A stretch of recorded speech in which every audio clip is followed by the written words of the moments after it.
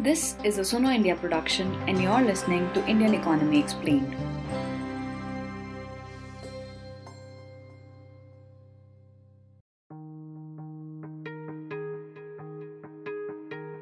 In a developing country like India, MSMEs are the backbone of the economy.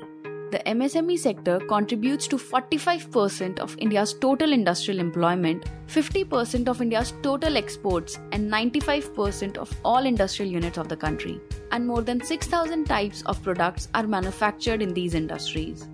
There are about 6.3 crore MSMEs in the country, which contributes about 29% to India's gross domestic product. The number of registered MSMEs grew to 2.5 million units in 2020 from 2.1 million units in 2019. With the COVID-19 pandemic, the small businesses in our country have been hit the hardest. With the lockdowns and reverse migration of millions of workers who are at the core of this sector was an added blow to an already struggling sector. A survey conducted by a community platform, Local Circles, showed that about 59% of the startups and the MSMEs in the country are expected to scale down, shut down, or sell themselves this year, 2021, owing to the impact of the second wave of the COVID-19 pandemic. The Government of India has also drafted various policies for the growth of this sector. The budget allocation for MSMEs in the fiscal year 2022 has been increased to Rs 15,700 crore from Rs 7,572 crore in fiscal year 2021 to give a boost to the sector. Hi, I'm Kunika Balhotra, Research and Communications Officer for Suno India, and your host for this episode of our series Indian Economy Explained. To know more about MSMEs and its role in Indian economy, I spoke to Amit Basole, Associate Professor of Economics at Azim Premji University in Bangalore. He is also the head of the Central Research Center at Center for Sustainable Employment in the university. So, how is a company qualified to become MSME in India, and how big is their contribution in India's current GDP? So, the definitions of MSMEs as far as the official things are concerned actually were recently revised. So, of course, first of all, I think most people would know that MSME means micro, small, medium enterprises. And as you will see very shortly when I say a little bit more about this sector, these are actually very different kinds of enterprises that we put into one category. So according to me, it's actually not a very good idea to club them together. We can talk about that. But just to answer your question on the definitions, so the latest definitions have recently been revised. Right now, to be qualified as a micro, which is the smallest kind of firm, you have to have investments that are less than 1 crore rupees or a turnover less than 5 crores. So 1 crore, 5 crore investment turnover is sort of the threshold below which you are called a micro enterprise. And then that gets increased to 10 crores and 50 crores respectively. So 10 crores investment and 50 crores turnover for the small category. So you have to be less than that to be categorized as small. If you are more than that, then you come into the medium category. The upper limit is 20 crores of investment and 100 crores of turnover. So below that would be medium. Now, if you go above that, then you're outside the MSME category altogether. So you can look at the MSME category in total as investments less than 20 crore and turnover less than 100 crore. Within that, there are all these micro, small, and so on. To come to the second part of your question, see the estimated strength that we have, the latest data is from 2015. Okay, that's where most of the quoted data comes from. That's the NSSO survey that was carried out in 2015. So now it's a little out of date, but as of then, there were little over 63 million. So 6.3 crores or 63 million enterprises in this sector, most of which, like the vast majority, about 62 million of those, like 98% of those would be in the micro category. Okay, so the micro part of the MSME is the biggest by far category. The small and medium are actually only about 2% of the total firms. Okay, of course, when it comes to contribution to economy, naturally the small and medium have a larger contribution. Right. So if you look at the total value added estimates, total value added by this sector, that would be something like, let's say, 11-12 lakh crore rupees. This will again be 2015 data. the share of the micro enterprises in this would be less, but their share in employment would be high. So, it's like that. The micro accounts for most of the workers. So the sector in total employs something like 110 million people, I think. 110, 115 million people work in this sector. But out of that, almost 100 million or so would be in the micro segment. And only very few would be in the small and medium segments. Earlier, you mentioned that it is not a good idea to put different kinds of enterprises in one category. Could you tell our listeners a bit more about why you think so?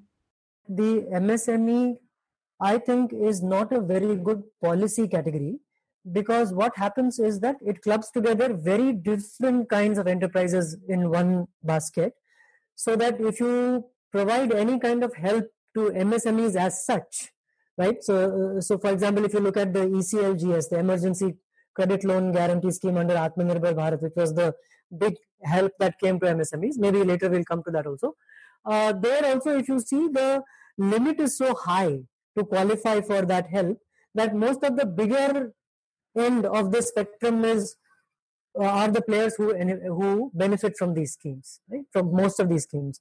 The smaller ones, the micro ones, are too small to make use of many of the government schemes, either because they are informal, so they are not registered, they don't have bank accounts, they don't have a credit history in the banking system, and that's the vast majority of enterprises again.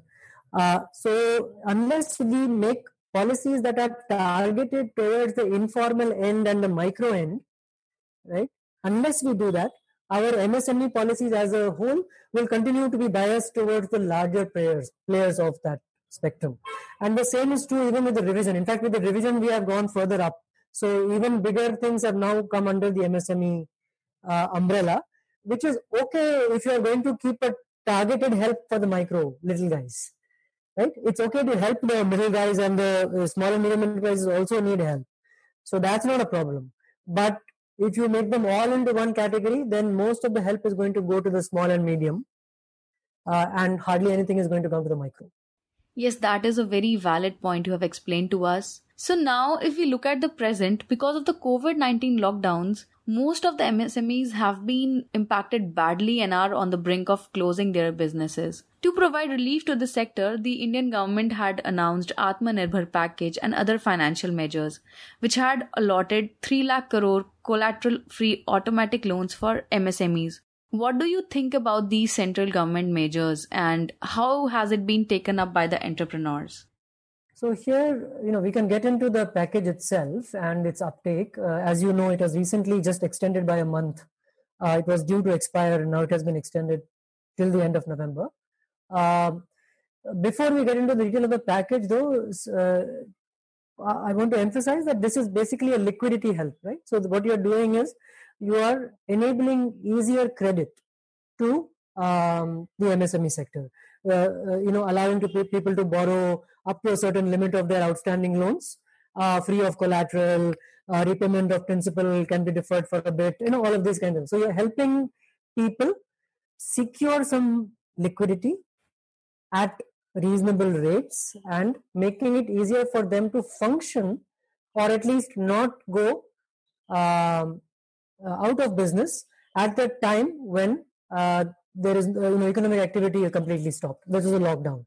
April, May. Now economic activity is resumed, but still we are not yet up to the full extent of recovery. So the idea is that if you are otherwise in good shape, right, you have a working business model, you have a viable business, only problem is that suddenly your cash crunched, your cash flow is cut off, so you can borrow and tide over this time and survive. That is the logic here, which can work for many firms. Okay, but again, the problem comes at the lower end of the spectrum among the micro enterprises, which we are now talking about. Firms that have, let's say, annual earnings of 10 lakhs, 20 lakhs, 50 lakhs, well under 1 crore annual earnings, and they may employ, let's say, 5 people, maybe even 2-3 people, really, really small firms, which are very large number.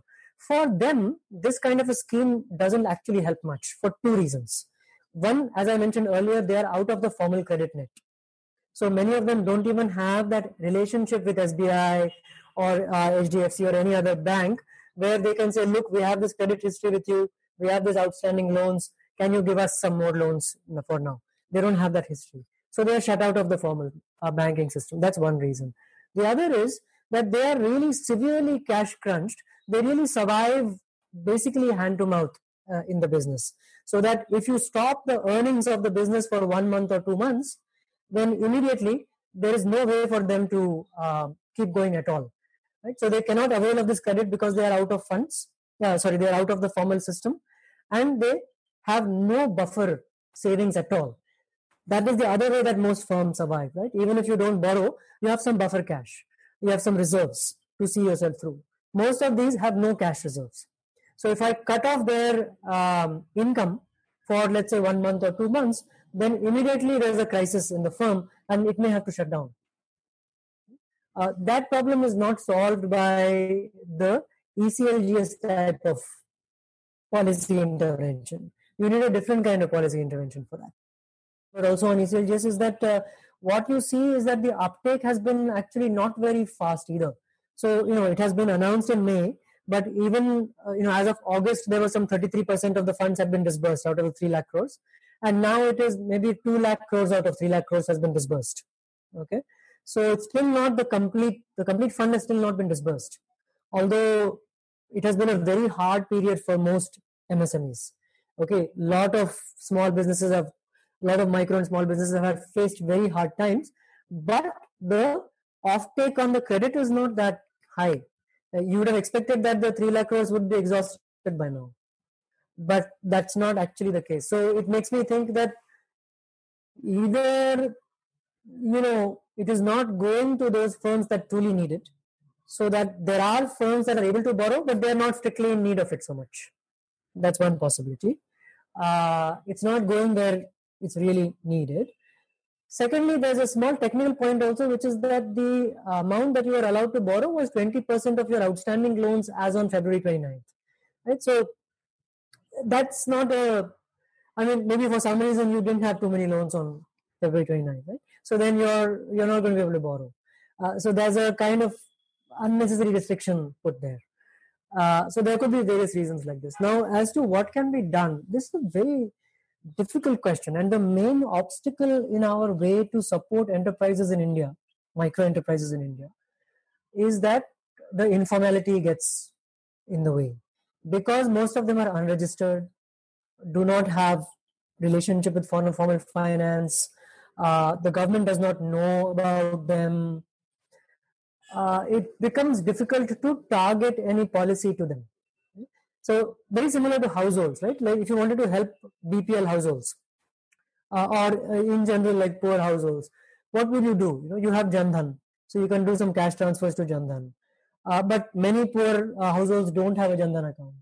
So how do you reach them with cash help? It's very difficult.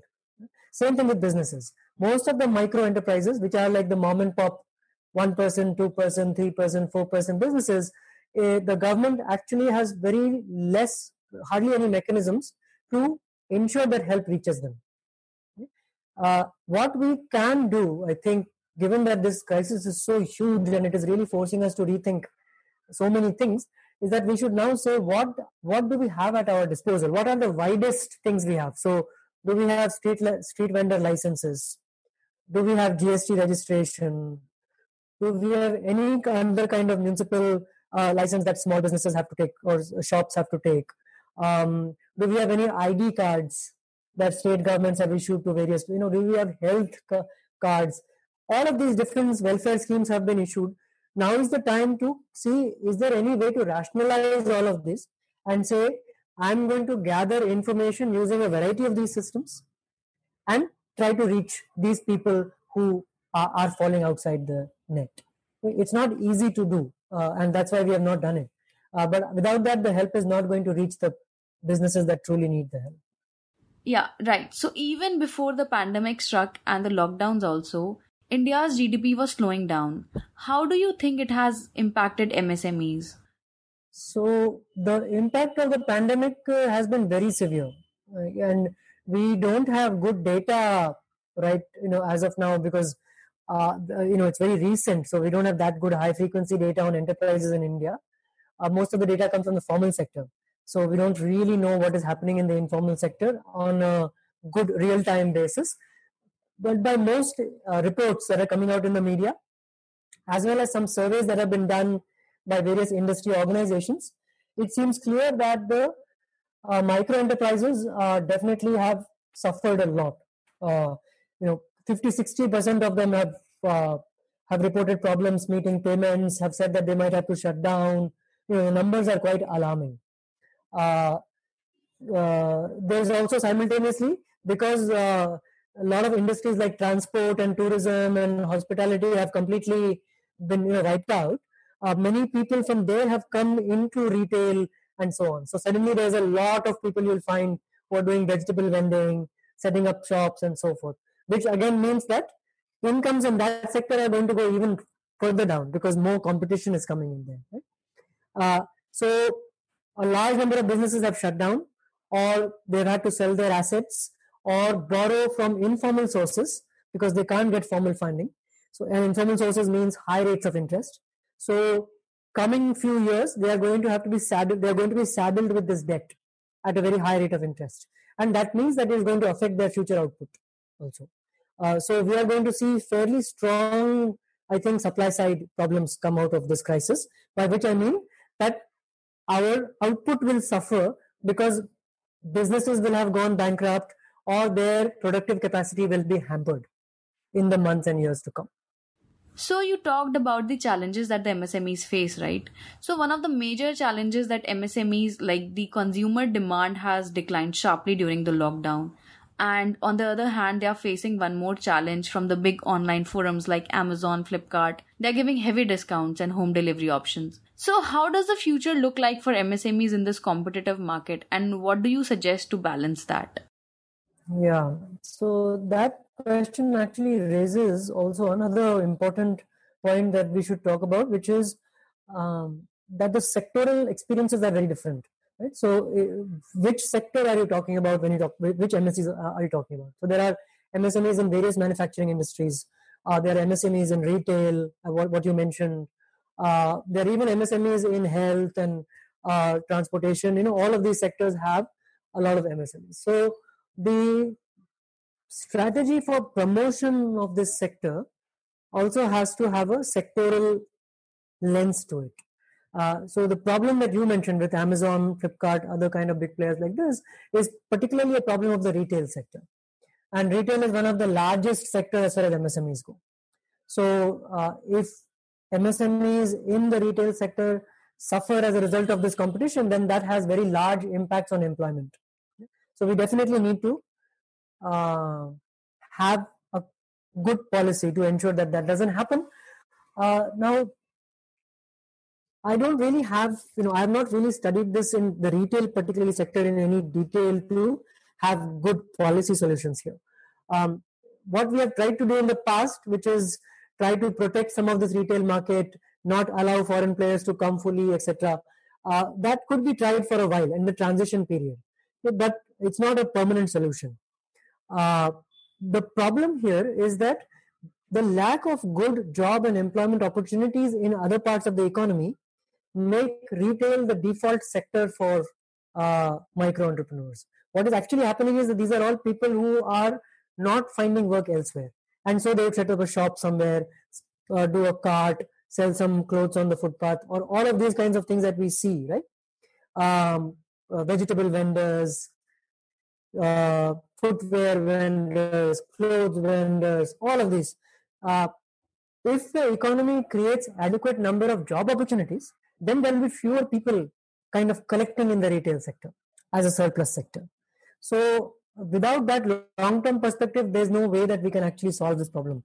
We are not going to have viable businesses in retail at this scale, like one person, two people, three people, not going to happen. So that's the thing as far as retail is concerned. As far as manufacturing and agriculture are concerned, actually there may be some of these larger players may have potential benefits for the MSMEs if you are able to secure a linkage, right?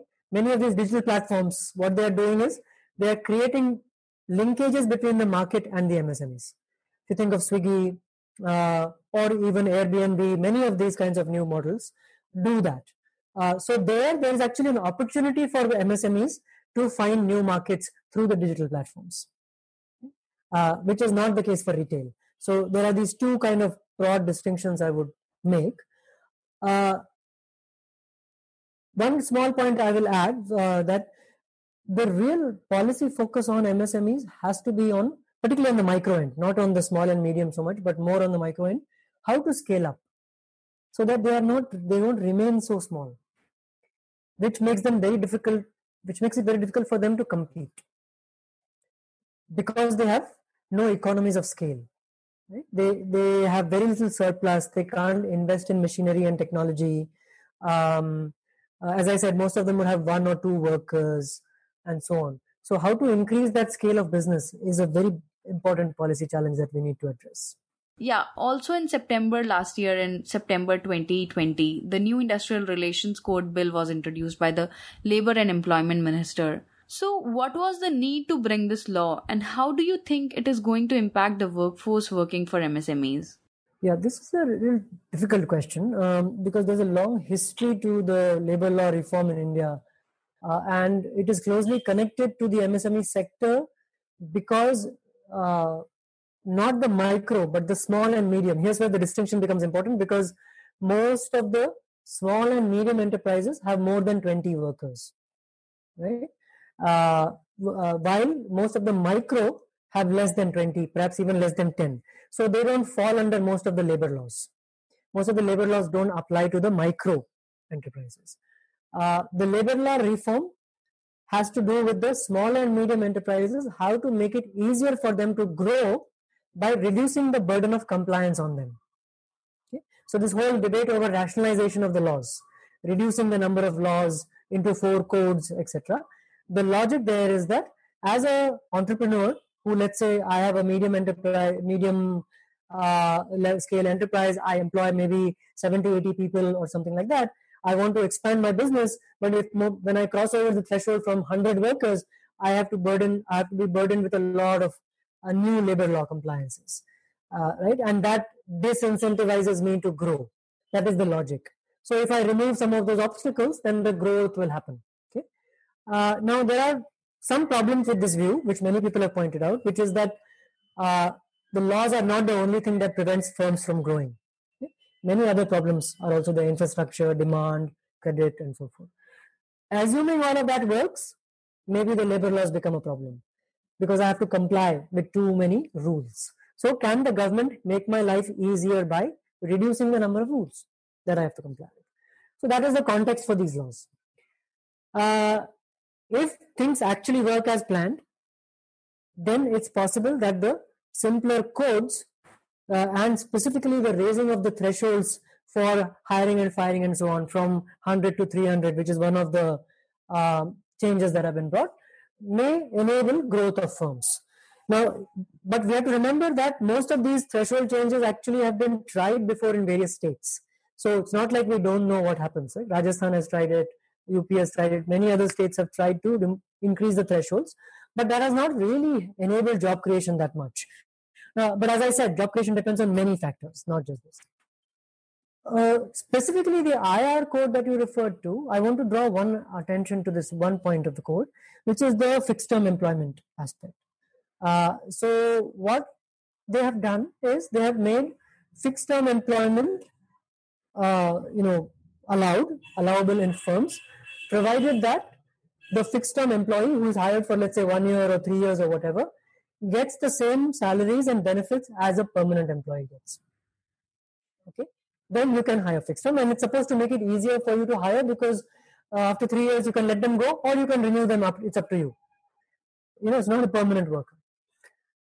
The problem is that they have done nothing to touch the contractual system, which is right now how people do the thing, right? Right now, if I want to have fixed term employees, I'll go through contractors. But the contractor system is not touched. So there is no incentive for the firm to actually hire a fixed term employee at the same salary and benefits as permanent, because I can hire a fixed term employee through a contractor at a lower salary and with no benefits. So unless I prevent that from happening, this reform doesn't actually have much teeth to it. In fact, what it will do is it will convert permanent into fixed term. So it will have the opposite effect. Contract system will continue, but the permanent workers now can be replaced by fixed term workers. So it's reducing the amount of job security and increasing casualization in the economy, which may be good for firms, but it's not really good for workers. Could you also tell me what kind of policy interventions are required by the central government at this juncture? One, government policy has to look at micro enterprises separately from MSMEs because their problems are very distinct. They're mostly informal. Two, the liquidity-based solutions can work for firms that are already in the liquidity net. They're already in the credit system. They are good, functioning well. Only problem they have is this pandemic-induced shock. If they are informal firms, they're not in the formal net of finance, liquidity-based solutions will not work for them. We have to try something different, like a direct fiscal mechanism. Give them direct income support, just like Jan Dhan. But think of it as Jan Dhan for enterprises and not for households. Right? In fact, at this level, there's no distinction between households and enterprises. Most of them are the same. Right? You have your home business, basically. So that's the second big point. And the third big point is going forward, scaling up of very small firms is really key. Otherwise, we'll keep finding ourselves in the same situation where any shock happens and these tiny firms instantly are in a crisis because they have no buffer and no power to last a crisis. Please rate our podcast and leave a comment if you like it. Underreported and underrepresented stories can become mainstream only if it reaches more people. So please support us by visiting our contributing page on our website sunoindia.in or follow us on Facebook, Twitter or Instagram.